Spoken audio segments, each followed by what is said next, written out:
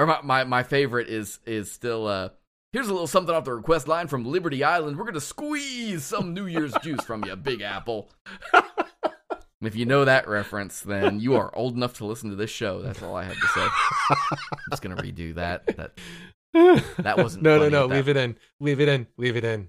No. Now we got B-roll. Snyder. Drummer. Can you?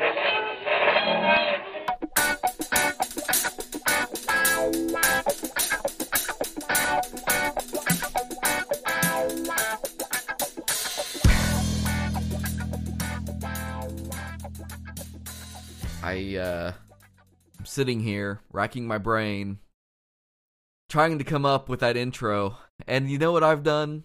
I've just decided it's the end of the season. I'm just gonna write off that as a loss. Like, I don't need like any kind of clever intro to come into the show yet. Let's worry about that for season 2. How's that sound?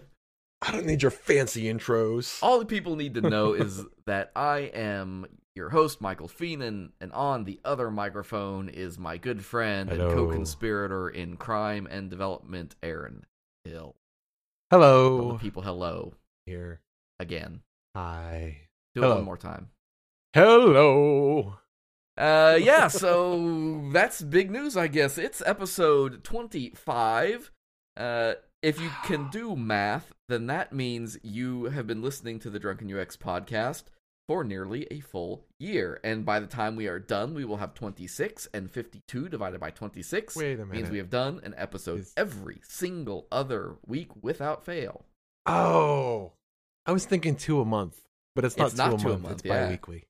We're on it's like paycheck cycles. Exactly. Yeah, you end up with that extra couple months there where you sneak one in. Right. So, folks, this is the Drunken UX Podcast. Thanks for sitting down and joining us. Woo! This is part 1 of 2 of our season finale. We decided to break it up into 2 parts because I don't really know why, but it seemed like a good idea at the time, so that's what we're doing. That's a Christmas present we're giving to ourselves. That really is. So you will get these episodes on the normal, regular schedule. Aaron and I will be taking the rest of the month off. You will still get real-time overview and build process as scheduled, but we are going to be taking a break, prepping some stuff for season 2, and, well, in theory, you're going to be able to come back bright-eyed and bushy-tailed along with us and join us for season 2 starting in January. That's the plan. That's the plan, and it's kind of convenient that we sort of started in January, so our seasons run an even year, and we've tossed around the ideas of maybe taking some breaks in between. We'll see how that goes. I think I prefer the idea of record a lot in advance, then take a vacation, but let your show keep running on a normal schedule. I like that too, and I think that people that enjoy listening to the program would appreciate that. But and we'll actually talk a little bit about that from a standpoint of production and making the time for all of this and how that happens for us. So in part 1, episode 25, the one you're listening to right now, we're going to be talking about basically how this whole podcast started, what went into it, and why we're doing this, and what we get out of it, and what we hope you get out of it. In episode 26, the real season, this is the penultimate episode. 26 is the definite final episode of the season. In 2 weeks, we'll talk more about the actual logistics of what goes into the podcast in terms of, the kind of bandwidth we push, how we edit the show, and what kind of numbers are there. How we figure out what platforms we're on and all that, and tracking and things. So the technical bits will be on that episode. This episode is the warm fuzzies. I think that's... I think I don't follow... I mean, there's a few podcasts that I follow, but I don't think that the market is saturated yet, is it? Like, there's a lot of podcasts. I mean, podcasts, there are tons. I think the recent number I saw was something like 20,000 as of right now. It's a very long tail industry, of course. Sure. There are probably... and I'm just going to guess here. I would say there's probably in the area of 1,000 shows that are super high-end, popular, and get enough traffic that they do podcasting for a living. Like, they make money doing it. Right. We've joked about it before, and we'll talk about it here, but We don't make money. We do get a little bit of revenue influx, and we're planning some ways to do some more, but this is by no means a job, and for most people it isn't. Right. We do it because we love it. We do it because it's fun for us. Well, you know how like I would say that YouTube is kind of saturated. Yeah. Like getting, if you had any aspirations of starting a YouTube channel, the correct time to do that would have been about probably 6 or 7 years ago. And I feel like that's sort of maybe where podcasts are right now. Maybe my finger's not quite on the pulse there. I'm not sure, but I guess what I'm saying is that the second half of this episode, airing in 2 weeks, if you have interests in making a podcast, I think that it's still reasonable to want to do. Still, yeah. And let's actually, I didn't have this in our show notes for the episode, but I just added a note into it to make sure we talk about it, because there is an interesting discussion on that I think will be fun to throw in here. So before we get too deep, be sure to help us out. Go check us out on Facebook or Twitter. We are at /DrunkenUX. On Instagram at /Drunken UX Podcast. In particular, on Instagram, we share pictures of our drinks, and I'll show some behind the scenes stuff and whatnot. And so it's a fun way to kind of keep up. We post little updates when stuff goes out. Of course, we do that on Twitter and Facebook as well. Yeah. But definitely stop by, check us out. Let us know how you're enjoying stuff. If you want to have a chat with us, we have a Slack. It's open 24/7. You know how Slack works, so leave us a message if we're not there. We'll get to it. It's just drunkenux.com/Slack. Come check us out, and we'll love to hear from you. And in particular, let me encourage you, whether it's Slack or if you go by the website and use our contact form, but if you have any ideas, any topics that you would like to see covered in Season 2, please drop by and let us know. We would love to hear anything along those lines, and we'll start slotting. We have ideas. We're not like starving for subjects or anything, but like we would like to give you things as a listener that you want to hear about. So, yeah. We've got one sitting in the tank that will probably come out in early January that has come from a listener that they said, "Hey, you got to think about this." And I looked at it and I'm like, you know what? That's not a terrible idea. Not going to spoil the surprise for you though. My God, I think that gets us through an intro that we almost started the show without really going through the intro. What are you drinking over there, Aaron? Because this is still the Drunken UX Podcast. I'm just finishing my first glass of the Balvenie Doublewood again. It was so delicious. I had to do it again. See, this is how it starts. I'm warning you. Right. One of my coworkers just Tuesday night was talking to me and was asking about. He went to get this. He went to a barber shop to get his hair cut, and when he sat down, they're like, "Would you like some whiskey or scotch to go with that?" What? And I was like, I don't know what this barbershop is, but we need one. But so he had a glass of scotch, and he said, I liked it. I went and bought a bottle. I didn't like that. What should I be looking for? And so we went into this whole conversation about, starter scotches and whatnot. So I thought that was just funny to me. He didn't buy rocks. No. No, that luckily I don't think you can buy that anymore. I think that's long dead. I think that's there are things that happen, experiences people have when it's just a horrendous experience, but in hindsight, long after, when you're warm and safe and not hungry and not on a poop-filled cruise ship, you probably look back on it and think like, I was part of that. And I think that the short run of that rock scotch is probably like, I had a bottle of that. I feel like there's was a personal as awful story underneath all that. I don't have any well, maybe I probably do. Yeah, but they don't need to hear. I know plenty of. No, don't you remember the Carnival cruise ship that they were stuck at sea and the bathroom stopped working, and it was just awful. Oh, I see this what you're like saying. 4 or 5 years ago. I thought you were just talking about like your first experiences with drinks. That was like, no. I was like, man, you had some bad drinks on that cruise ship, didn't you? No, I haven't had any. Well, I've had some experience with drinks, but nothing that bad. Oh my god, there are definitely wrong ways to start out with scotch. There's no two ways about that. And to counteract that, because this is our season finale recording, I've broken out the good stuff. I don't think I've had this on the show yet.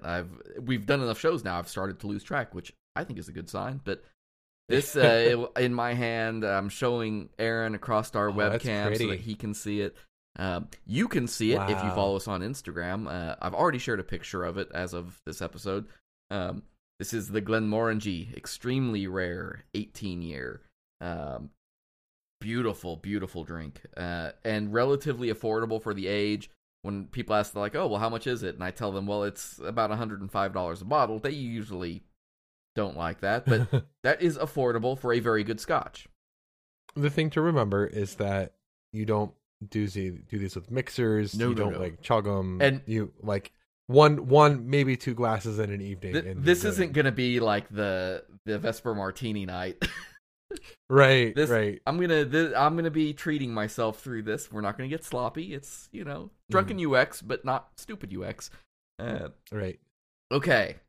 We made it. Okay. What did that take? About 10 minutes to get through all that.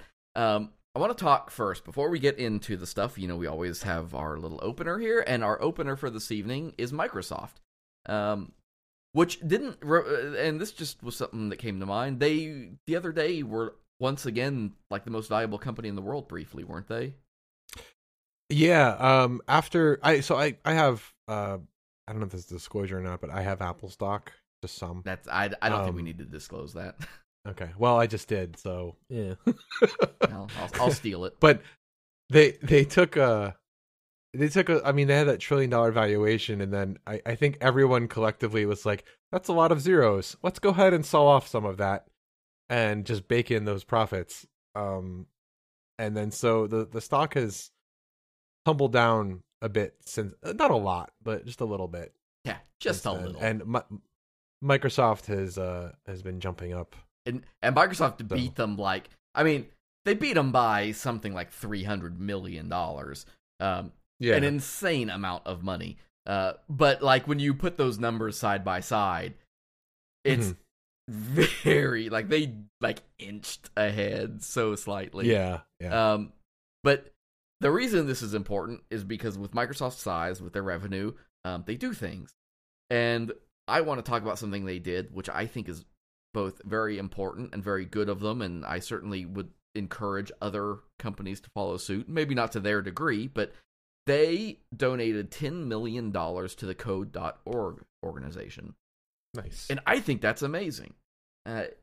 If anybody, and I know we'll talk about your kids in just a second.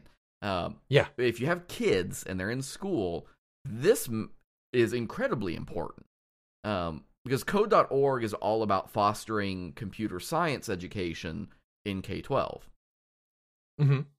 It's hard for schools to do that. It's hard for them to get expertise. It's hard for them to get materials and equipment and all of this stuff. And computer science is a lot. It's not just programming. There are other facets to it. And so the quote, or part of the quote that Microsoft released that I loved, they said, They're also developing creativity, critical thinking, and problem-solving skills that will prepare them to thrive in the future workforce. I like that. I like that a lot because it's one of the reasons why I encourage parents to put their kids in something like debate or forensics. There is, and the two key words there are critical thinking, and I can hear my dog squeaking its toy in the background. I'm sure you can too, probably in the mix. We'll try to fix that later. The critical thinking piece is so important because it's hard, and it requires you to do the second thing they said, which is get people to understand how to problem solve. Right. And computers are nothing if not problem solving utilities. Yeah. Well, and also problem creating utilities as well. Right. Yeah. Well, and we were joking right before we started recording. I got these nice new Bluetooth headphones, and I thought this evening, well, you know what? I'm not going to sit with these heavy headphones on. I'll use the Bluetooth ones. I hadn't set them up yet. They're brand new. I turned on Windows, hit my Bluetooth stuff. They connected, they paired, they did all of that. No audio. I I spent 20 minutes trying to get these things to give me audio, and they wouldn't. Did you try turning it off and on again? I promise you that I did that. I did all the things. It works fine with my phone, works fine with my tablet. Everywhere else, they're no problem. But Windows was just like, no.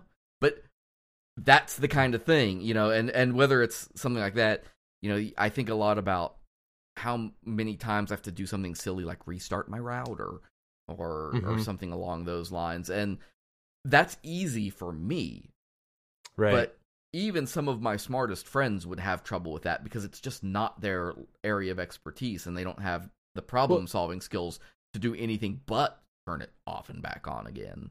The other day, my daughter's computer stopped working. It did that thing where the sound gets stuck on a loop, like ding, ding, ding, ding. And it was just doing looping a half-second audio bit. Anyways, she goes to restart it, and because that's what she knows is like if it stops working, I should restart the computer. And so she does that, and it won't start up. And so she tells me, and I'm like, oh, well, in that one you have to push the power button twice to get it to start. She's like, I did that, and it didn't work. I was like, okay. So I look at it, and then I look up the diagnostics on the Dell site. This is like a repurposed Dell. And it says like, oh, well, if the amber LED flashes twice, and there's a short pause, and then 2 or 3 times, then it means this. And then it's like, oh, okay. So I had to take the thing onto my kitchen table and then spray the whole thing out with dust cleaner, and then it got it working again. But I mean, that's years of experience taught me to do that. Yeah. And I think that an average person who didn't have that experience might think like, oh, well, this thing is just toast. I think it's great that kids are getting exposure to, even if it's just programming at this point, like that process of being like, I can't do this. I can, this is a problem, but it's not a problem. It's just an obstacle. And I can use my brain to get over it. Yeah. And I mean, there's just, I think it's that idea too, that it's partly because it's becoming so prevalent to our lives, right? Mm-hmm. That, this skill set 20 years ago looked very different, 30 years ago looked very different. And moving forward, there's estimates, and I think Microsoft is actually one of them that's put this out, that as many as 3/4 of all jobs of any kind moving forward will have relatively technical components to it. Right. And it's, that's not to devalue the importance of trade skills either. I think, I'm a huge Mike Rowe fan, and I'm a firm believer in working with your hands as much as anything. Sure. But the growth in economy is towards these jobs that are going to require technical skills, even down to, answering phones and things like that. So, yeah. And if anybody is interested in supporting an organization like code.org and doing it really, really simply and transparently, use smile.amazon.com, and you can pick a charity to have your purchases benefit. If my memory is right, and I'm speaking very off the cuff here. Code.org is one of them. Yeah, code.org is one of them. That's the one I benefit. Yeah. If my memory is right, and I'm speaking very loosely here because I didn't plan on saying this, so I didn't double check it, but I think the announcement that Amazon put out recently was that they just passed the $100 million mark in donations to organizations through smile.amazon.com. Wow. So cool. It's a little bit like my total donations, that they're not high, certainly, but it's one of those things that in aggregate across a lot of people, it starts to add up very quickly, and it's one of those like, do a little, help a lot. So yeah. I recommend that. There are other organizations too, like Girls Who Code and some of those that are trying to do kind of the same thing, but in other niches. So this, and part of the reason this is important, why this matters, why Microsoft's donation to code.org is helpful. And I'm quoting from one of the news releases that we'll have linked in the show notes. They ran a survey, and they found that 88% of teachers say computer science is critical to their students' future success in the workforce, but 60% said that computer science isn't part of their school's curriculum. Wow. So think about how many students that means aren't getting a critical part of what is going to be important to their future success. And yeah, I don't doubt that for a minute. When you think about not just high-end schools, because a lot of people tend to think of education and they think of it in this model of what is happening on the coasts. But I live in Kansas, folks. I know what our schools look like, and while we don't have the population density, the middle of the country is very spread out and very small. And you have a lot of these schools that don't have, even if they have access to the physical components, they don't necessarily have access to the expertise to teach it. You know, I was just thinking, the mandate for having this stuff available, even if you don't go into a field that requires programming per se, having just the understanding and comprehension of how it works, kind of demystifying that. It reminds me a little of when I was in high school. I took an electronics class, like a soldering stuff, and also a power mechanics class where we had to like disassemble and reassemble a lawnmower engine. And I've not done anything with any of that knowledge ever since, but I understand that like how a carburetor works and how the cylinders work. And so it gives me a little bit more literacy when talking about with a mechanic who is fixing my car, because I don't know how to do it. But talking with them about what's going on. So I'm glad that I took the course, and I would hope that kids that take computer science courses in their high schools or grade schools now would find a similar benefit from that. I would even argue that like I had some low end like DC electronics engineering education, nothing high end. You know, I know what resistors are. I know what Ohm's law is. My very first real person job out of college was as an electronics technician. Nice. Where I soldered all day, basically. And down to the point, like, I learned how to do things like, you know, solder 64-pin quad packs by hand.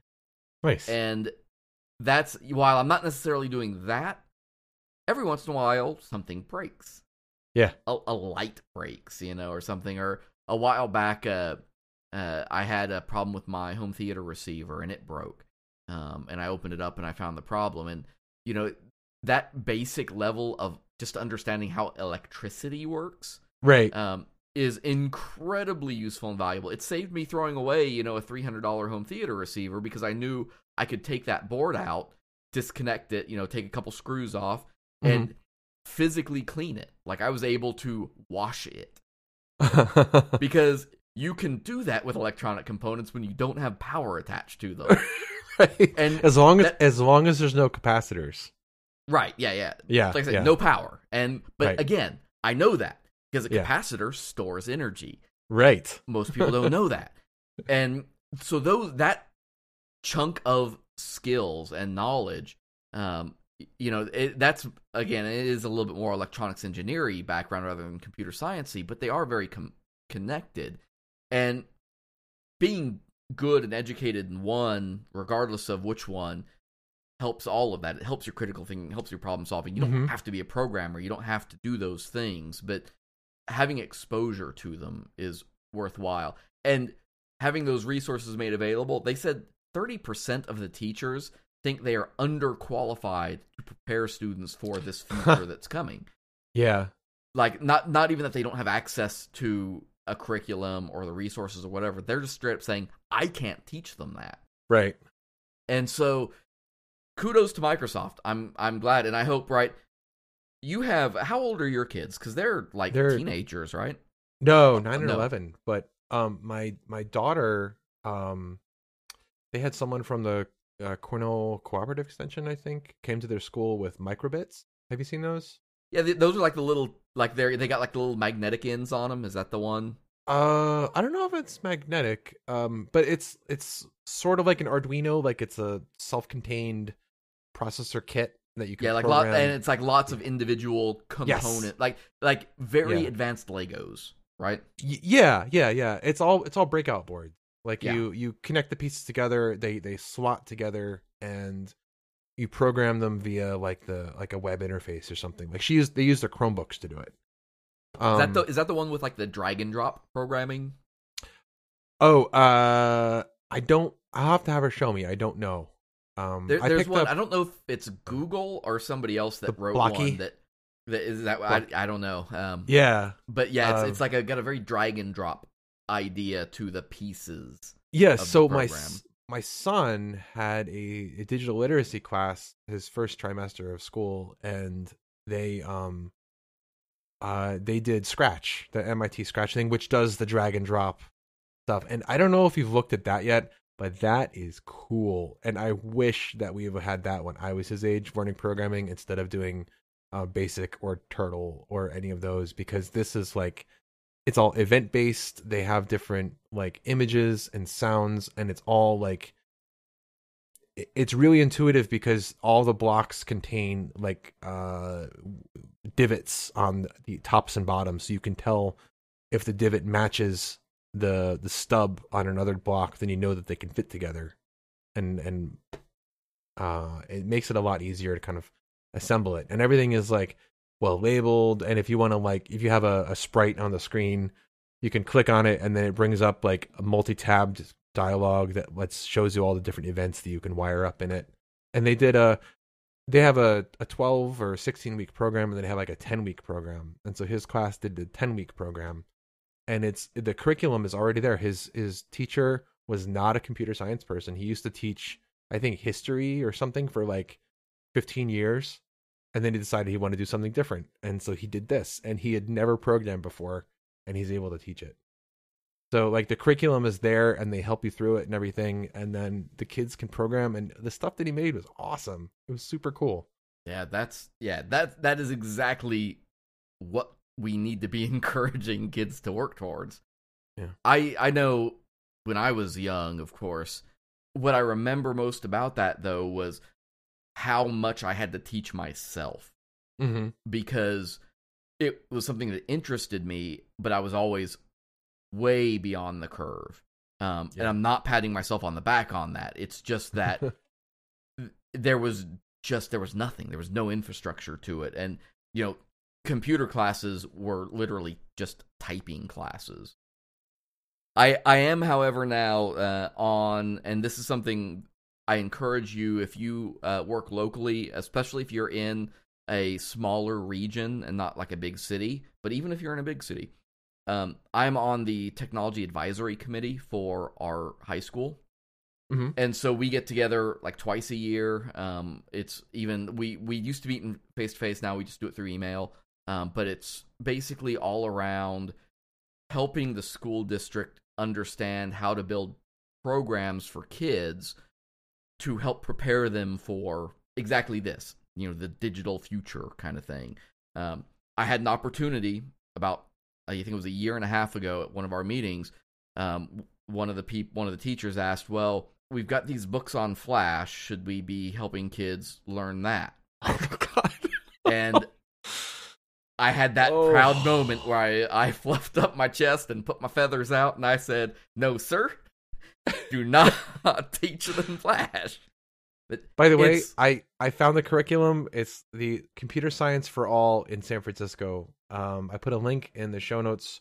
You should check it out for your tech advisory committee. It's pre-baked curricula for K to 12. Awesome. Cool. Awesome.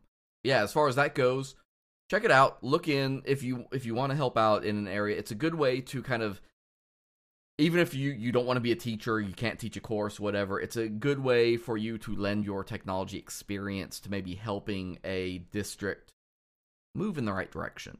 Mm-hmm.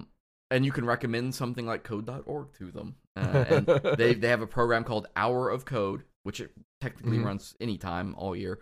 But the Hour of Code program is something I'll leave a link to that in the show notes as well. But check that out. Okay. I'm coughing. That is telling me that we need to get into our real subject, which is talking about us. Yay! What did I say about not getting sloppy on scotch? I don't remember. This is the meta episode. This is the meta episode. We Drunken UX, some Drunken UX. Get drunk on Drunken UX and talk about how we got here. I want to give you a little bit of background. Drunken UX is actually very old. I started Drunken UX in 2011, so 7 years ago was when this idea originally started. The concept was very different, though. My original idea was to start a YouTube show. And I was going to do this thing where I put up a screen share and did kind of like the way people stream video games now. You know, you put your little box in the corner of you. And I was going to do literally drunken UX tests of websites for people. And I was going to do that as an episode. The problem with that... I remember this. Yeah, you don't want to, though. And you can't find any of those videos, just FYI. Yeah. So if anybody's curious, no, you can't have them. One of them I was shirtless in, inexplicably. I don't think I remember that one. I remember the other ones, though. It was a neat idea. It was an idea, though, that was ahead of its time. Not because I was too good for YouTube or anything. The technology just wasn't there yet. It was too hard to do what I wanted to do at a quality level I wanted to do it.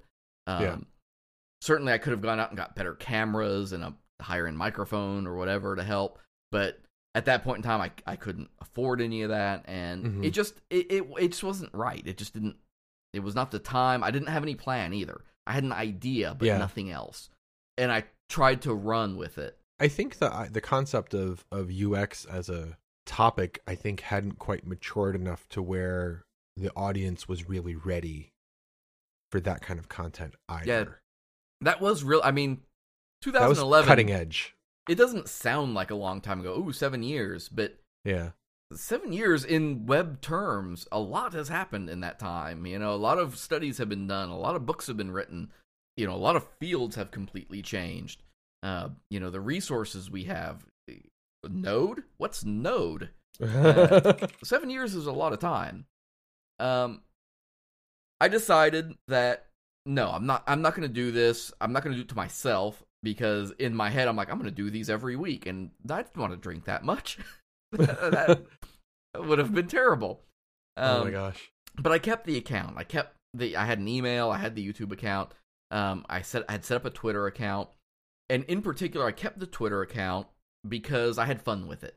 It sort of became an alter ego for me. And you can go up. I haven't deleted anything off of the account, so you can actually go back in time on that Twitter account and see times where it was just late at night and I was working on something and drinking and decided it was time for Drunken UX to come out. And I would just go on weird rants. That's all it was for a long time. I always had it in TweetDeck or in my phone, and it was just an option that if I wanted to get weird, it was the place I could go get weird and talk about web stuff. I knew, you know, there was always this sort of seed that I wanted to do something with it, and I just didn't really know what. Yeah. Now, in the meantime, Aaron and I sort of met, but didn't meet. Yeah, we've still not met in person. Aaron and I have never met in person. Yeah. We've seen each other plenty, obviously, at this point. But we never met in person. I honestly, I'm not even sure I remember this. But Aaron, you kind of told the story to me earlier about in the Facebook group that shall not be named.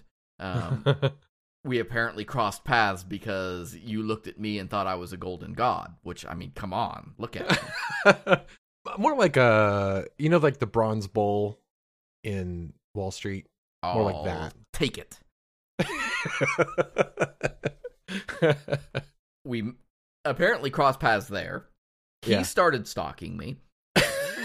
Followed me on Twitter and Facebook and all of these things. Yes. We did, though. I mean, we definitely, for a lot of time, I mean, in between probably, well, I don't know when that was, 2013, 2012 probably was when that started? Yeah, probably about then. I mean, it was a long time ago. I remember why the group that shall not be named was created. Right. And I think that was around that 2012 time frame. In 2016-ish, I started getting itchy. Mm-hmm. I had switched jobs. I was not going to conferences as much as I wanted to. I started using Drunken UX as kind of a little mini outlet for my missing of people. And about the time 2017 rolled around, I started to think about what I wanted to do with it, because I either needed to use it or not. Before that, though, was 2016 the year that I had you in the secret groups? Secret Santa? Secret Santa, yeah. That was... Is that 2016? I think it was. It was, yeah, Yeah. 15 or 16, definitely. Right. Aaron got me this the dude Nick Offerman, right? Nick Offerman. God, why? Yeah. I have not had that much to drink, but my brain just would not give me his name. Yeah, Nick Offerman's Wood Book, which is both educational and hilarious. I highly recommend that. And a beautiful little drawn picture of a wood clamp, which is now framed. Mm-hmm. I actually have it at my parents' house. My dad is a shop teacher. And so he's got this cupboard of like all these antique tools and everything. And so we framed it and put it up with all of those. I don't think I got a picture of that before I sent it to you, but I drew a similar one for my brother for Christmas a few years prior to that. His initials are DP. And so I drew like two C clamps, like inverted to look like a D in it. Oh, nice. Through 2017, I kind of started thinking about this account, and I said, I either need to do something with it or get rid of it, because, you know, it's like anything. I have too much. I'm a digital hoarder. I keep all of this stuff that I don't need.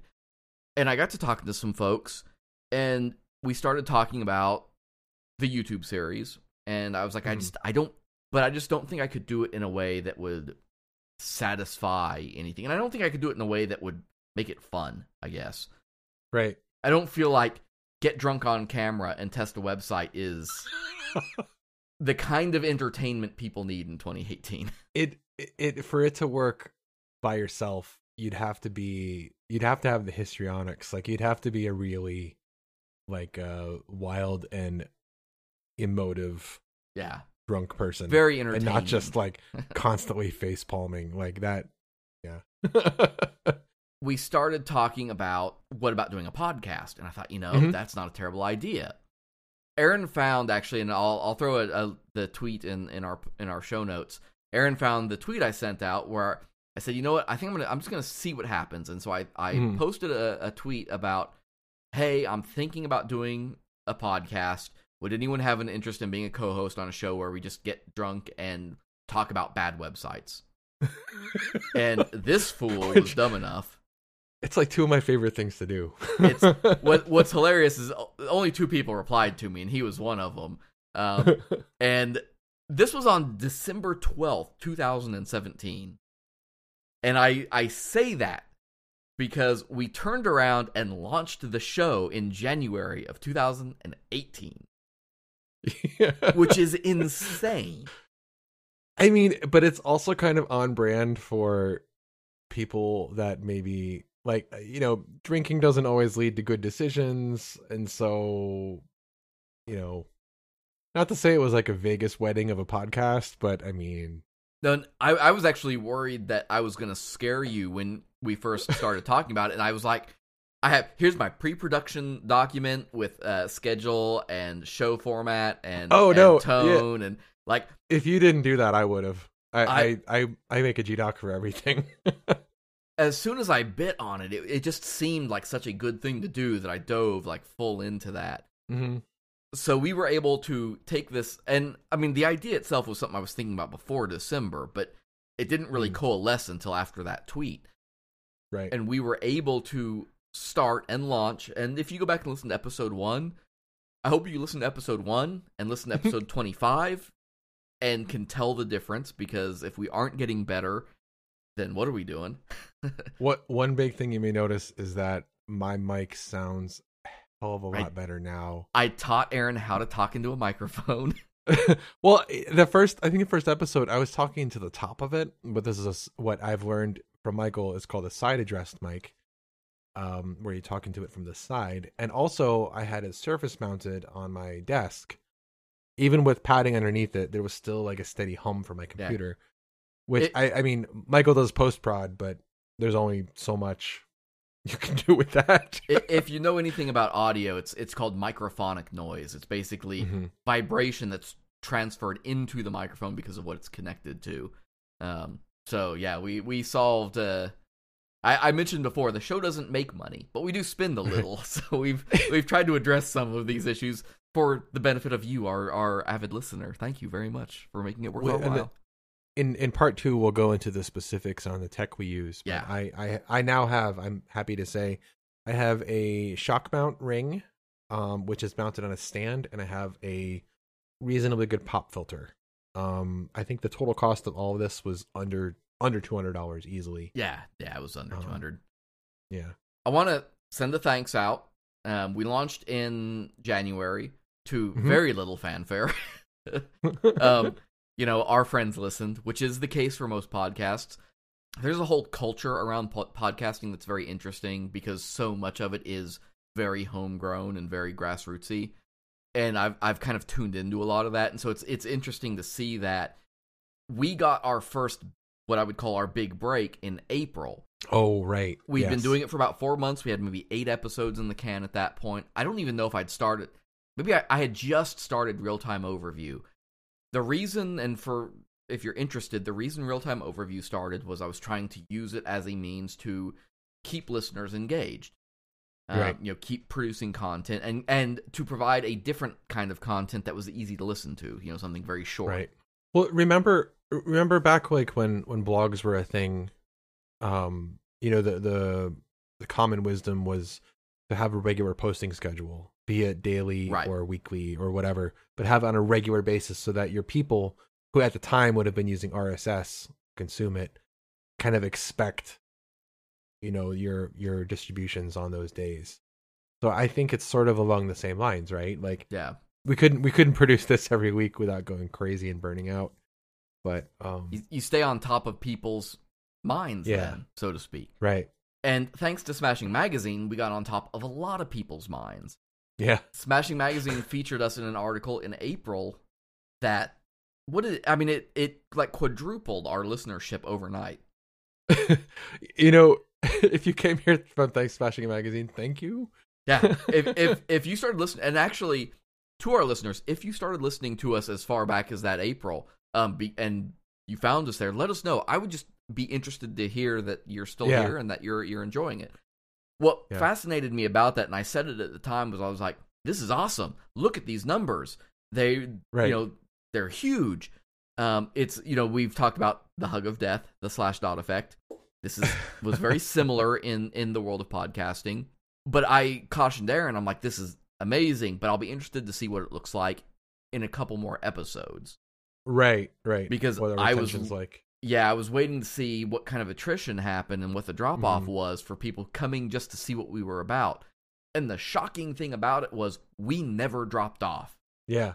I am not going to... We'll go into really more cool numbers in the next episode, but like if you look at our analytics and our stats, like we not only held it, but we have been growing ever since then.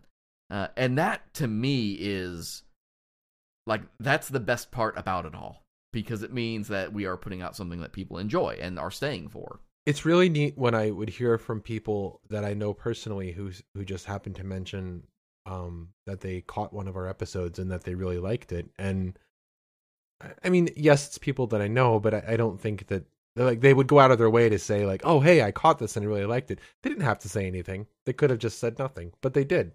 So it's, I don't know. It's really cool to be like, oh, that's so great. We made a thing that people like. This is our love letter to you.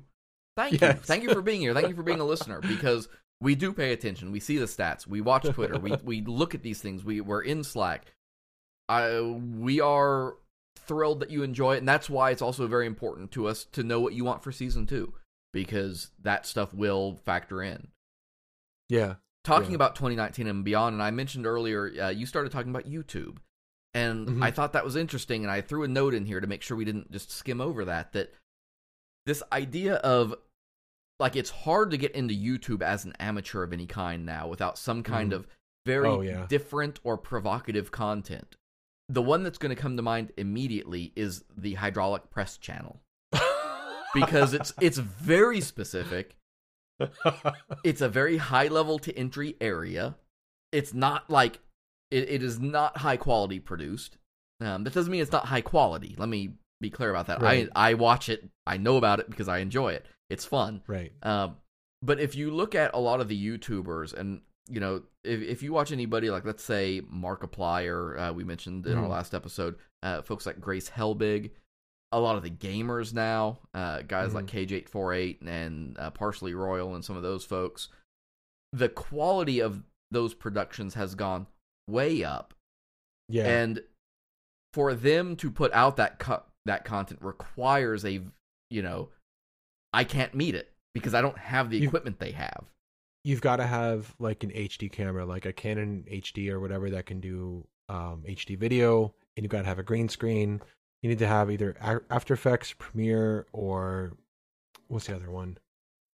This is a good video software. I use OpenShot for what it's worth. Yeah. A lot of people don't know about it, but open source. Those people are using other ones. Premiere is the one I hear about the most often. Game streamers in particular, like the good ones, also have dedicated streaming machines connected to their gaming machine so that the two don't fight for resources. Right. And like on the content side, even like think about somebody like the Fine Brothers. If you're not familiar, they're the folks who produce the React series, Kids React, Elders React, and all that. And tried to patent it. Yeah, we forgive them. Think about somebody who has come along like CinemaSins. Yes. Doing everything wrong with. I've never tried to say that out loud before. Holy crap. CinemaSins? CinemaSins. Honest Trailers. What's a synonym for CinemaSins? The point being that the level of professionalism on YouTube in order to be successful is incredibly high. And that's not to say you can't be a small-time YouTuber. You totally can. But I think it's a lot harder to tap into an audience there now. If you want to go, if we wanted to do this show, or if I wanted to go back and do Drunken UX, the show, I think I would have a very hard time doing that and attracting an audience over all the other stuff there because of volume, the amount of stuff that's created, and the quality of the stuff that's being created at the top end. YouTube launched 10 years ago, right? 2006, right? Okay, so a little over 10 years. I think. I think 10 years ago, you could realistically, and I remember seeing people that did this, they would just use their cell phone cameras. Yeah. They would use their smartphones, they would have the YouTube app, and they'd record and then upload directly to it. And like there would be no editing at all. It would just be like vlogs from their cell phone. And that was like acceptable content, and it is not the case anymore. And now they're using Canon D5 or 5Ds with Rode microphones and soft boxes in their office, and and podcasting is sort of in that. It's right in that transition phase. You still have this super long tail of homegrown content. The lucky thing is it's relatively cheap still to produce good quality content. Yeah. But you are starting to see organizations moving in, and this is kind of what has happened in YouTube, where you're getting a lot of sponsors, a lot of organizations built around making content for YouTube.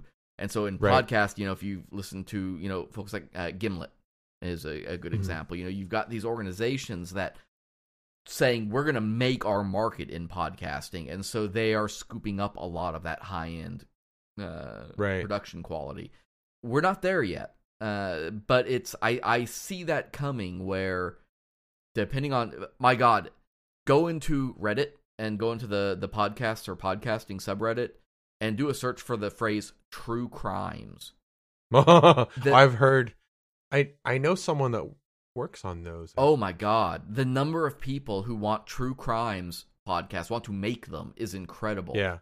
In less of a quote-worthy phrase, two guys who get drunk and talk about movies and pop culture. I'm not saying that's us. We're close. I like our niche. I think we're more niche than that. That's the web development angle gives us something, but that idea, because when I started this in 2011 and started this idea, that wasn't a thing. And when I started running with it, in fact, I think I even found at one point a podcast. It was dead, but it turned out to be very similar to what we were doing with Drunken UX.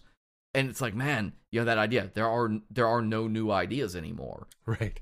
Well, what we were just saying earlier, though, about what the expectations are with the workforce and with jobs and what the school should be doing with computer science and all that. I think that a lot of our content pays service to people who are getting into this. And so with that being part of our audience, and if you're part of our audience, like, let us know. But the thing that makes me happiest about it is that I go back to that tweet from December, and I just pulled it up, and here is the exact thing I said. And on that topic, does the idea of a drink and rip on bad web design podcast collab appeal to anyone? I could not be happier that is not what we do. We did for the first 2 episodes, I think. And we've had those episodes. Yeah. But that, I feel like, is not what the Drunken UX podcast has become. Right. We aren't just 2 guys getting drunk and ripping on bad web design. Right. I don't mind, like, the weather episode or the car dealership episode. Like, those are fun, and I think they absolutely have a place.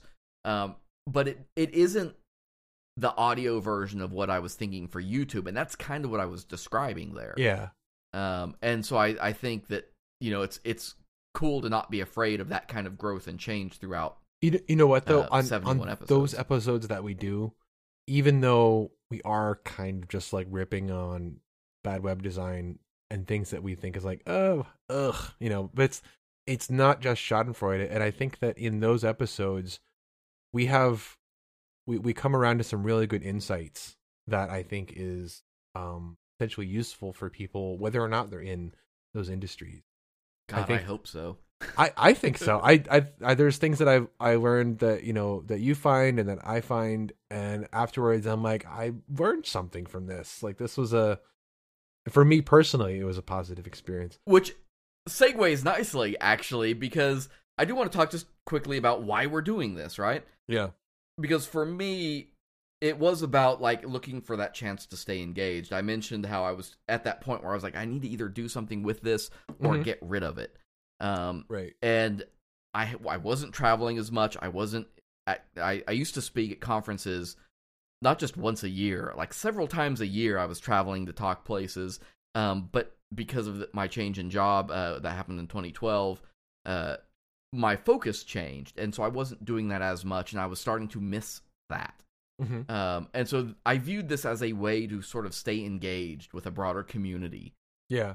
That was a big part about it for me. I don't know if you just saw a tweet and thought that might be cool. It was a little bit of that. It was a little bit like, I've never done this before, and this is something I enjoy doing, and it seems like it would be fun. I really, that was about the extent of it. And yeah. I found it really hard too, because, like, I used to use writing as an outlet, and I still try to once in a while, but as weird as it sounds, and we'll get into this towards the end of the episode, that it was really hard for me to just set aside time to just write something, write an article or a tutorial. And I think that I come across better in audio than I do in writing, although one of the best compliments I ever had, I do playwriting on the side, for those who don't know, which is probably most of you. And I had somebody reading one of my shows, and when they came back to me with feedback, one of the best compliments I've ever gotten was, they said, I can literally hear your voice in my head as I'm reading this. I guess I just have that quality, but I enjoy it. I love writing stuff. I love putting tutorials out there, but at the same time, for some reason, it's just hard for me to commit to. It's been, I still have a blog up. It now has 16-point font. Thank you, Tatiana. But I haven't. I think the last time I even logged into it was to update. Well, I mean, to do updates, but also to change the font size. Like I basically I only log into it whenever I have like a discovery or something that I want to share. But I think a lot of times I forget to do that. Even I used to blog pretty regularly, like I would say almost weekly. But not so much anymore. And so did I. Well, I used to be on .edu Guru. I think we've mentioned that before. Yeah. I've actually I have a backup of the site, because as I need stuff that isn't out there anymore, because the site's no longer there, I go back to it and I pull those articles so I can reference them for folks. But I had like 100 articles on that site over the course of 3 years. So yeah, that's like 3 articles a year maybe not. I don't know. Math Okay, is so not my strong suit. this is a tangent, but so on the secret group that shall not be named, there was a photo posted, and I don't remember who posted it, but it was of like two small rugs, maybe like 5 foot long by 2.5 feet wide, and then a couple cans of beer, like all just laying out in an alleyway. And here's the random thing. And then from that, I wrote a very short 1-act play, and then I put it up on a Tumblr blog, and I put the link into the show notes. Show notes? Yeah. Okay. Well, you know I'm gonna read that. Yeah, well, it's on brand, I think, because it involves two people who are drunk, ostensibly at work, and then one of their coworkers discovering them. It's a short read. But it's a good example too. Like, this show scratched an itch for me, which is that Yeah. I'm very busy, and I'm a theater guy. I majored in theater in college. I also worked on 2 radio stations prior to this. And so I have a performance engine in me, so to speak. And so I saw this kind of as a way to get back into that a little bit on my terms without all of the overhead. Like, if you've done any acting of any kind in, community theater or something like that, you know that those shows take, weeks of time every night, and it's hard to commit to that when you've got other obligations. So this gave me a way to kind of address that need. I think a big thing for us, and we've talked. I mentioned before, I did some pre-production planning for the show and everything, and one of the themes I kind of decided I wanted to bring out of this is there's nothing wrong with making mistakes, and that's not talking about you or anything that other people do. It's about literally Aaron and I. Yeah. It's literally my motto. I have a print that I bought from Jay Roeder. He's a graphic artist. Link in the show notes, and also image. I have a print of that. It says "Make Mistakes," and it's hanging in my bedroom wall. Because, yeah. And what is it? It's Good Facebook, advice. right? Move fast and break stuff. Yeah. I prefer your I think so. version, move fast and break shit. But Oh, well, that's what you said in the. Is it stuff or is it shit? well, I think he said stuff because that was a Oh. corporate thing. So Okay, I I'll think do that was stuff Facebook, / wasn't it? That wasn't. No, Google was something else. Google was do no evil until it wasn't. Yeah, that's right. And I like that motto because, and we've stressed this many times, Aaron and I are not perfect people. We are not perfect developers. We are not like unicorns by any means. And I view the show itself as a chance to learn as much as anything, whether that's learning from our guests. I'll throw back to the episode with Greg Podunovich and design theory. Man, I learned so much coming out of that episode because I'm not a designer. Yeah. That's not where my strength is. And so that chance to sit down and talk about that concept with somebody who is so deeply rooted in it, that gives, I hope you learned something as a listener. And I definitely did. Definitely. The one about Gutenberg too was very informative. I had no idea that was even coming around because I haven't been staying abreast with WordPress news. One of the things it gave me a chance to do was, I've been using Gutenberg now for like 4 months, 5 months. The Drunken UX site is now powered by Gutenberg and has been. By the time you listen to this, Gutenberg will have actually released. We've already recorded. It's releasing tomorrow by our calendar. But it gave me that chance to sit down and say, you know what? If we're going to talk about it, I should definitely be using it too. And so it's pushed me to do things like let's put Gutenberg on our website and put our money where our mouth is. Episodes like shows like Real Time Overview, have pushed me to make sure I'm constantly reading and always keeping up on different bits of news and tutorials and all of this. And so in a way, this has been, even though this takes a ton of time to make and produce, it also has encouraged me to use the rest of my time a little bit better in service to what I want to create, which I think is part of why I did this, I guess. It's why I keep doing it. Let me put it that way. Sure. I think I wanted to. I wanted to do it just because I like entertaining people. I hope we do that. And we've talked so much, and I love the phrase, talking about imposter syndrome and this idea of comparing yourself to people. And the more we do this show, the more I enjoy. I remember, so we sat down in episode, 18, 19, somewhere around there with Chris Wigman.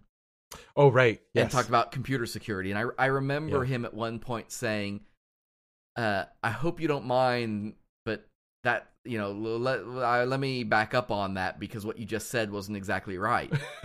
Right. And he was so worried that he was going to offend me by contradicting what I just said. But I was like, but right, because no. we're the hosts. Yeah. I love that because I think everybody benefits by seeing folks who are like, yeah, you know what? We're smart. We have problem-solving skills. We have critical thinking skills. Where do those phrases come from? But we're not perfect, and that is okay, because what makes it okay is you have to be open to listening to other folks and gaining that stuff. And when somebody's smarter than you, not smarter than you, but better skilled than you in a certain area says, well, wait, your job isn't to defend yourself. Your job is to say, oh, okay, well, wait for what? Tell me what I'm waiting for, and figure that out. And that's true in any industry. I think for me, there was a real watershed moment for me in my career when I think in the earlier years of my career, I felt a lot of imposter syndrome, and I felt like I didn't know as much as other people, and so I felt very defensive a lot of times, and I think I would take feedback like that a lot more personally. And then there was a point at which it just sort of like flipped for me, and I was like, became okay with accepting I don't know, like I don't know these things. And so when people would point, when I would make a mistake, I'd be like, oh yeah, I screwed up, look at that. Or when people would say like, hey, did you know you could do it this way? I'd be like, oh, that's awesome. And it became a lot more receptive, and I learned a lot more, and I could really see my competency and my knowledge that I knew grew so much faster once I was able to accept that I was, down at the bottom of not knowing things, and then had a lot of room to learn. There's always this stereotype of, the homebody programmer who lives in his mom's basement eating Cheetos at a computer and doesn't go out in the sun. That's the dream, right? And not the dream. Bad. Don't listen to Aaron. He doesn't know what he's talking about. How's that for criticism? It's, these things, these stereotypes exist for a reason. Mm-hmm. And I think it is because, without going way philosophical, our industry is simply very male-dominated. Mm-hmm. It's still very prevalent that there's a lot of not good social skills present. Right. And I think it's on us to try to fix that. And I think a lot of that does come from exactly that there are people out there who don't take that criticism well, but they're never given that opportunity to flip that switch and become the teacher or the person who says, oh, wait, I see now why they were giving me this information. We have to break that trend. And that was part of why we started Build Process. Mm-hmm. We've talked a lot about this. Aaron and I talked behind the scenes about it. I was talking with some other folks who were interested in being involved with the show. And Build Process grew out of that idea and just the general growth of the show, that I talk to people, I work with folks who are smart in ways that I will never understand and I will never be able to reach. And I love listening to them and figuring out how to do what they do. But they are, a few people in an organization that is very large. And the work, the real stuff gets done in the teams of 6 people, 10 people, where those people aren't unicorns. They're just fucking good at what they do. Yeah. And they've put in the hours. They put in the hours, but they're receptive to criticism. They understand. They know what they're not good at. And I think that especially for people who are learning and for people who are coming up in our industry, they need to see that is so okay. Yeah. Because there's just, the horizon is so wide, and there's so much out there that you can focus on. and that you need to focus on things to be good. Mm-hmm. But being good at some things comes at the cost of not knowing other things, and there's nothing wrong with that. I learned recently about this term, you know paraprogramming, right? Yeah. So I learned about a different one called mob programming. I think that was the term. I'll find the thing. But it's essentially, if paraprogramming is with 2 people in front of the computer, mob is with greater than 2. That sounds a lot like exorcism. Not an exorcism, but like the site exorcism. Oh, yeah. Okay. No. That goes down a whole weird road. That's not what I meant. But it's how much nicer would it be? Like, it's easy if it's just 2 people and you're, like, you feel like, well, I have to be either the teacher or the learner, right? So which one am I? If I'm not teaching, I must be the learner, which means I don't know anything. Oh no, I'm a failure. They're all going to find out. It's easy to fall down that. But if you've got like 3 people, all of a sudden, like, there you could be the teacher or you could be the learner, or you could be like the nebulous third person, and maybe you're that person, and that can be a little bit easier to sort of ask questions and admit you don't know things, because there might be other things that you do know. And I don't know. I like this idea, and I just learned about it today. So it's a neat thing I'm looking to learn more about. So one of the things that we've had problems with, for instance, just to put everything on display, is we have had several problems with guests. Which I think you should rephrase that. Yeah, which isn't to say that the guest was the problem. In fact, to everybody who has never been the problem, been on our show, I appreciate you, and to those of you who have suffered through our problems, Jeff, Greg, there was a third. Who was the third? Oh, Chris? Was it Chris? I think it was Chris. Yeah. There were at least 3, I remember. Recording, if you don't know, I'm in Kansas, Aaron is in New York, our guests are wherever the guest is, so we can't record together in person. Right. And that means mistakes happen. Usually that's my fault. And we have had, the mistakes have ranged from software not at all behaving in a way that good user experience would define, to Michael forgot to hit a button. And they have been so gracious to, be patient with us and come back on and re-record what we've already done. Well, one of them wasn't your fault. We were using YouTube Jeff. Live that time, right? Yeah. And Jeff was the first one that went wrong. Yeah, and you had you had started it and it was working, and then you stopped and restarted, but when you restarted, it didn't automatically record your feed. What?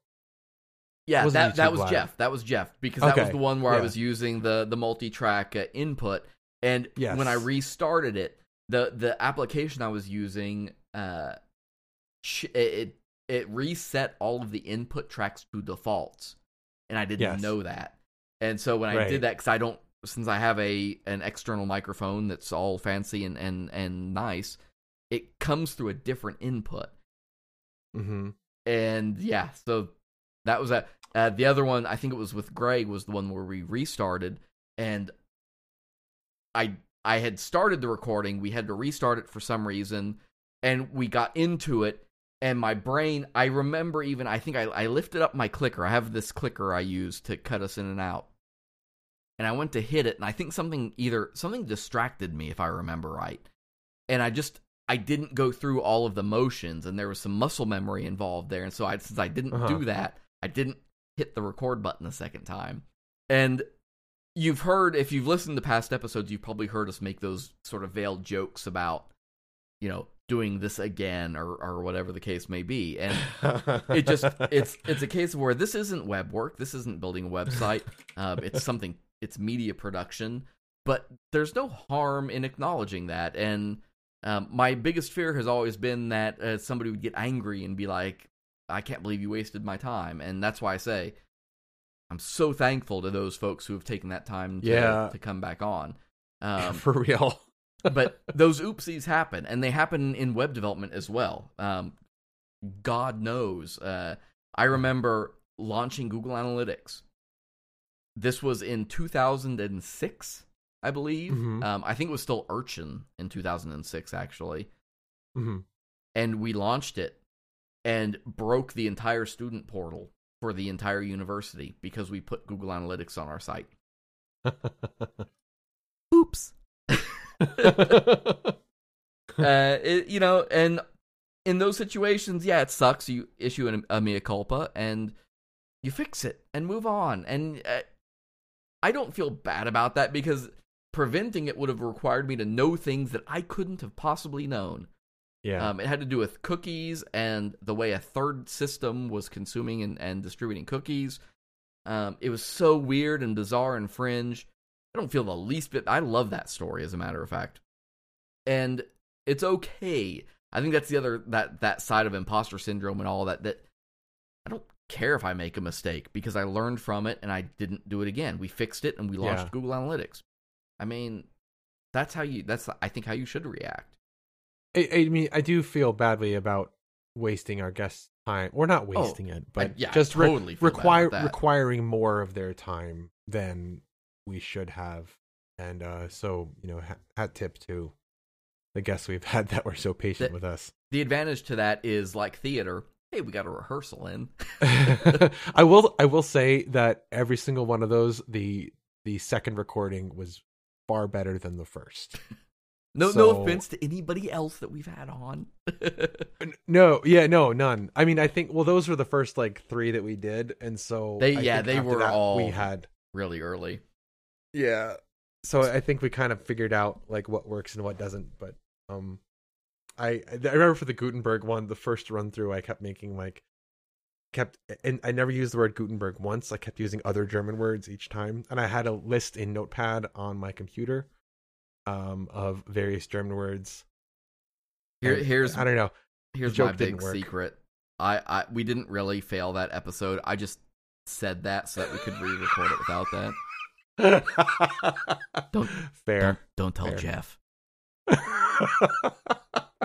Speaking of Jeff, just real fast, I want to give him a shout out because while this episode is coming out in a few days, Gutenberg will still be very new, very freshly released. And if you are still getting ready for that or trying to think about it or prepare for it, they just on WordPress Weekly, and I'll throw a link in the show notes for it. WordPress Weekly just had Matt Mullenweg on. So literally the day before Gutenberg is dropping, he sat down, chatted with Matt, and they went over a ton of stuff. And so if you awesome. Yeah, if you have any concerns or thoughts about, and for better or worse, about Gutenberg, you owe it to yourself to go listen to that episode of WordPress Weekly. So we'll link that. Give Jeff a shout out, WordPress Tavern, WP Tavern, for taking the time to do that because it's big. This is a big update. Let's see. I've got one more topic I want to talk about, and then let's get the hell out of here and let people get ready for their holiday. I want to talk about setting aside and making the time for the show, because I said earlier that I didn't have time for writing. But here I am producing a podcast that is currently doing in the area of 7 episodes a month. Yeah. And I still say that. I don't have time to produce this, to do all this. And I won't even lie. We'll talk about it in the next episode. Our production schedule will be changing because of it. But setting aside the time and making the time, I think, is an important thing to think about. If you, whether you want to write or build websites or do graphic design or make a podcast or make a YouTube series, like for instance, for us, I had to think about setting aside the time just to make a website. Right. Aaron, you have a website. Yes. Is it yours, or do you just use like WordPress or Medium or? A long time ago it was hand coded, and I was happy with that. But then like writing new content into it, I was like, I might as well just do it in WordPress. So it's in WordPress now. Do you have like your own server, or do you use like a Bluehost or? Oh, I use DigitalOcean.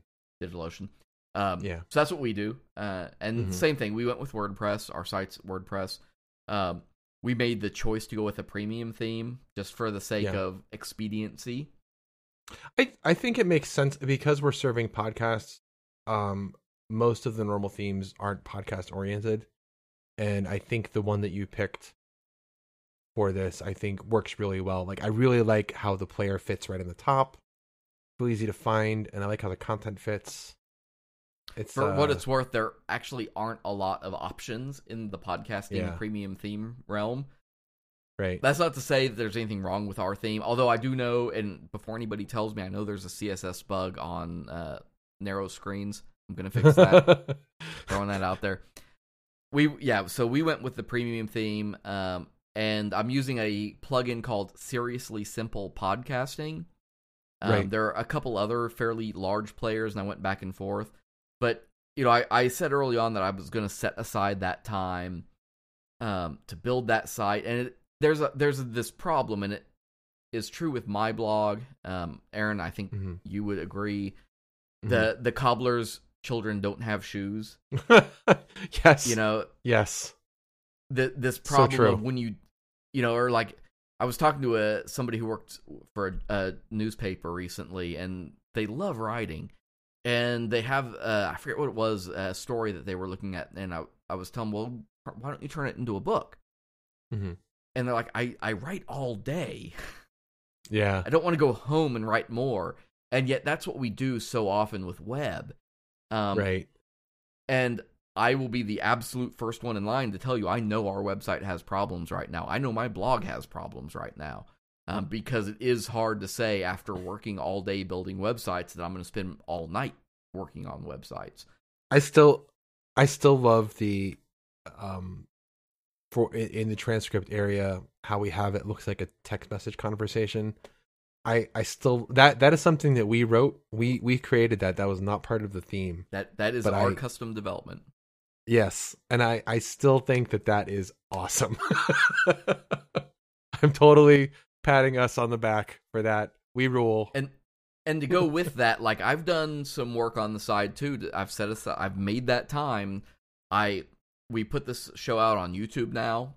We've got a tool that puts out a nice little like waveformy kind of interactive video. Mm-hmm. I do custom images for our cover images, but also for Twitter, right, at different sizes. And it's like all of that takes time. And I think, again, regardless of what you're thinking about doing, making time is an important part of that, and figuring out ways to streamline that. So I have template files set up for a lot of this. I found resources that make it quicker. Our choice to go with a premium theme was all about expediency. And we'll talk next show about our future goals, and making our site better is among them. But also, like, we set aside time to record, obviously. Speaking to that, I think that if you are wanting to start a podcast, don't worry about making your site perfect initially. Just make it work, and make sure you're collecting data. You're not going to lose anything as long as it works and it's serviceable. Focus on just creating the content, because that's going to be the lion's share of your time. But finding the time to record, we set up times in the evening usually to sit down and record these episodes. We have a lot of time that goes into writing notes ahead of time. There's editing time that has to come into all of this. Scheduling with guests when that comes up. Oh, right, the editing. I totally forgot about the editing. Editing takes hours in some cases. Recording, that process of recording is something that, again, you just kind of know what you're getting into. And I say that not because I expect everybody to go out and make a podcast. I say that as somebody telling anybody else who wants to do something. Think about create content. Yeah, you can't just think about your outcome. You have to think about the process that goes into it. I think I'm grateful that, with the exception of the times when we've had to do re-records, we haven't had to do multiple takes. And so, in the hour 20 roughly minutes podcast, the actual recording is probably only hour and 45, hour and 50 long. But we still have, like Michael and I will typically connect 20-30 minutes beforehand, kind of run through the show notes, make any additions or subtractions, and then talk about like some points we want to cover, and then we usually like chat afterwards while I'm uploading my audio to his server. And then, Michael mentioned doing the editing, which he does. I did it for the build process number 2 for an RTO episode that I filled in on. But I think you typically do the DUX episodes. Yeah, and and the post prod too. Count myself lucky a little bit there, because that's my radio background coming through. That you're more skilled with those things. Yeah, like I'm used to editing. I know what audio editing is like, and how to master a track and all of that kind of stuff. So that has definitely come in handy in this particular case. Right. But it's the kind of thing that I hope it makes a difference for folks. I hope that you notice that the extra time that we have put into that. But even if, let's say you're a painter, maybe that's what you do on the side. I can only imagine what has to go through, preparing the colors that you need and the mediums that you're using, and the canvas. Maybe the canvas type has a certain kind of cotton quality to it that absorbs paint differently and causes it to dry differently. Make sure whatever it is you do that you take the time. It's that pre-work that really helps the post-work so much. In painting, as someone who does do painting, I will say it's actually the polishing is where you'll spend probably 80% of your time. Getting the initial thing down is, that takes time, but then the perfection and the quality actually comes out during the polish and the detail and the finessing and all the stuff that might in recording, I guess, might be like post-production. One of the areas where I think we've failed miserably on that front is putting the time aside to transcribe. Yes. Oh my gosh. I remember there was a tweet out there of me telling someone that we would prioritize this because it's important, and it is super important to both of us. But it's hard. And we will go in depth in that in the next episode. So if you're interested in that piece, be sure to stay tuned. But to me, and I'll take your painting metaphor, my painting metaphor, you metaphor, sure. I don't know. The painting metaphor. It's kind of like you paint the picture, but you rely on somebody else to put the mounting brackets and wire on the back, Yeah. And that's kind of where it's like, you could take that extra time to do that and do it the way you want it and make it right, or you just assume somebody else will. And that's kind of where transcription fits. And it's one area where we really have failed our listeners.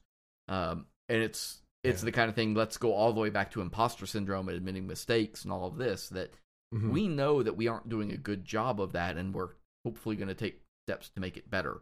Yeah. Time is a huge component of that. And along with that is promotions and making sure that, the show does nothing. If we have no listeners, we can't do the show. Right. And we can. It would just be screaming to the void. Yeah, exactly. And that's no fun. And I tell folks, if you're going to do a podcast of any kind, do it for the love of your topic. Yeah.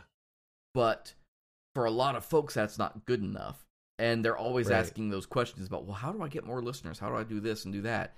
And you do have to do a minimum amount of promotions, whether that's paid advertising, search engine optimization, whatever. We spend a lot of time, I try to do Instagram now.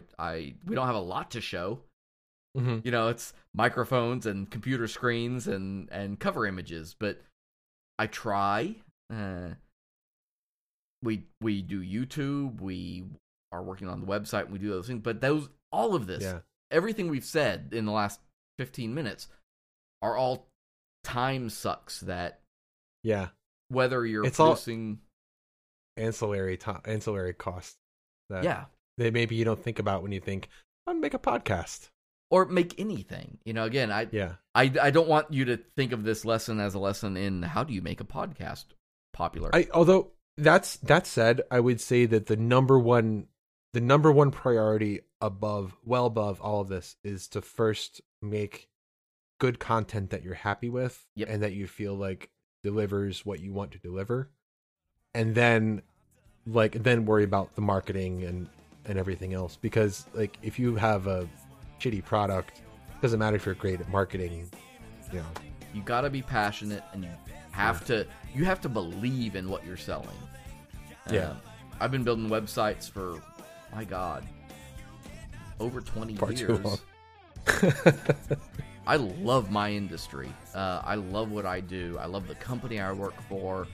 I'm fortunate to be able to say that about all those things. And I hope that some of that is absorbed by everybody else too, because that's why we're here. The Drunken UX Podcast is brought to you by our friends at NewCloud. NewCloud is an industry-leading interactive map provider who has been building location-based solutions for organizations for a decade. Are you trying to find a simple solution to provide your users with an interactive map of your school, city, or business? Well, NewCloud's interactive map platform gives you the power to make and edit a custom interactive map in just minutes. They have a team of professional cartographers who specialize in map illustrations of many different styles and are ready to design an artistic rendering to fit your exact needs. One map serves all of your users' devices with responsive maps that are designed to scale and blend in seamlessly with your existing website. To request a demonstration or to view their portfolio, visit them online at newcloud.com/drunkenux. That's nucloud.com/drunkenux. Thanks for listening this week. Folks, thanks for that. I don't know. Boy, we're in trouble because we have another half of this episode to record, and we're doing it right now, and boy, I'm already a little bit tongue-tied. I think it's a good way. We're going to roll with it. That's an on-brand way to close out the year. That is an on-brand way to close, I agree. Thanks for listening. I am your host, Michael Feenan, and Aaron Hill is on the other microphone. This has been Drunken UX Podcast, episode number 25. We are rounding out the season finale. This is part 1, and stay tuned because in 2 more weeks, you're going to get part 2. Yes. Be sure to connect with us on the Twitters, /DrunkenUX, and also on drunkenux.com/Slack, and on Instagram /DrunkenUX Podcast. We have photos of stuff. You know what? We were talking about electronics earlier. I soldered together, I get the hackerboxes.com monthly bundle, and I got a little kit with takes an audio in. Show it off. I will. I put it on my Instagram, but I will put a picture of it or a video onto the UX Instagram because it looks really cool. We need. Yeah. That's what people are craving, baby. Folks, even though we are recording this all right now and we're getting ready to go on vacation, you will get episodes throughout the rest of December as scheduled because we just care about you that much. So Real-Time Overview will be on Wednesday along with a build process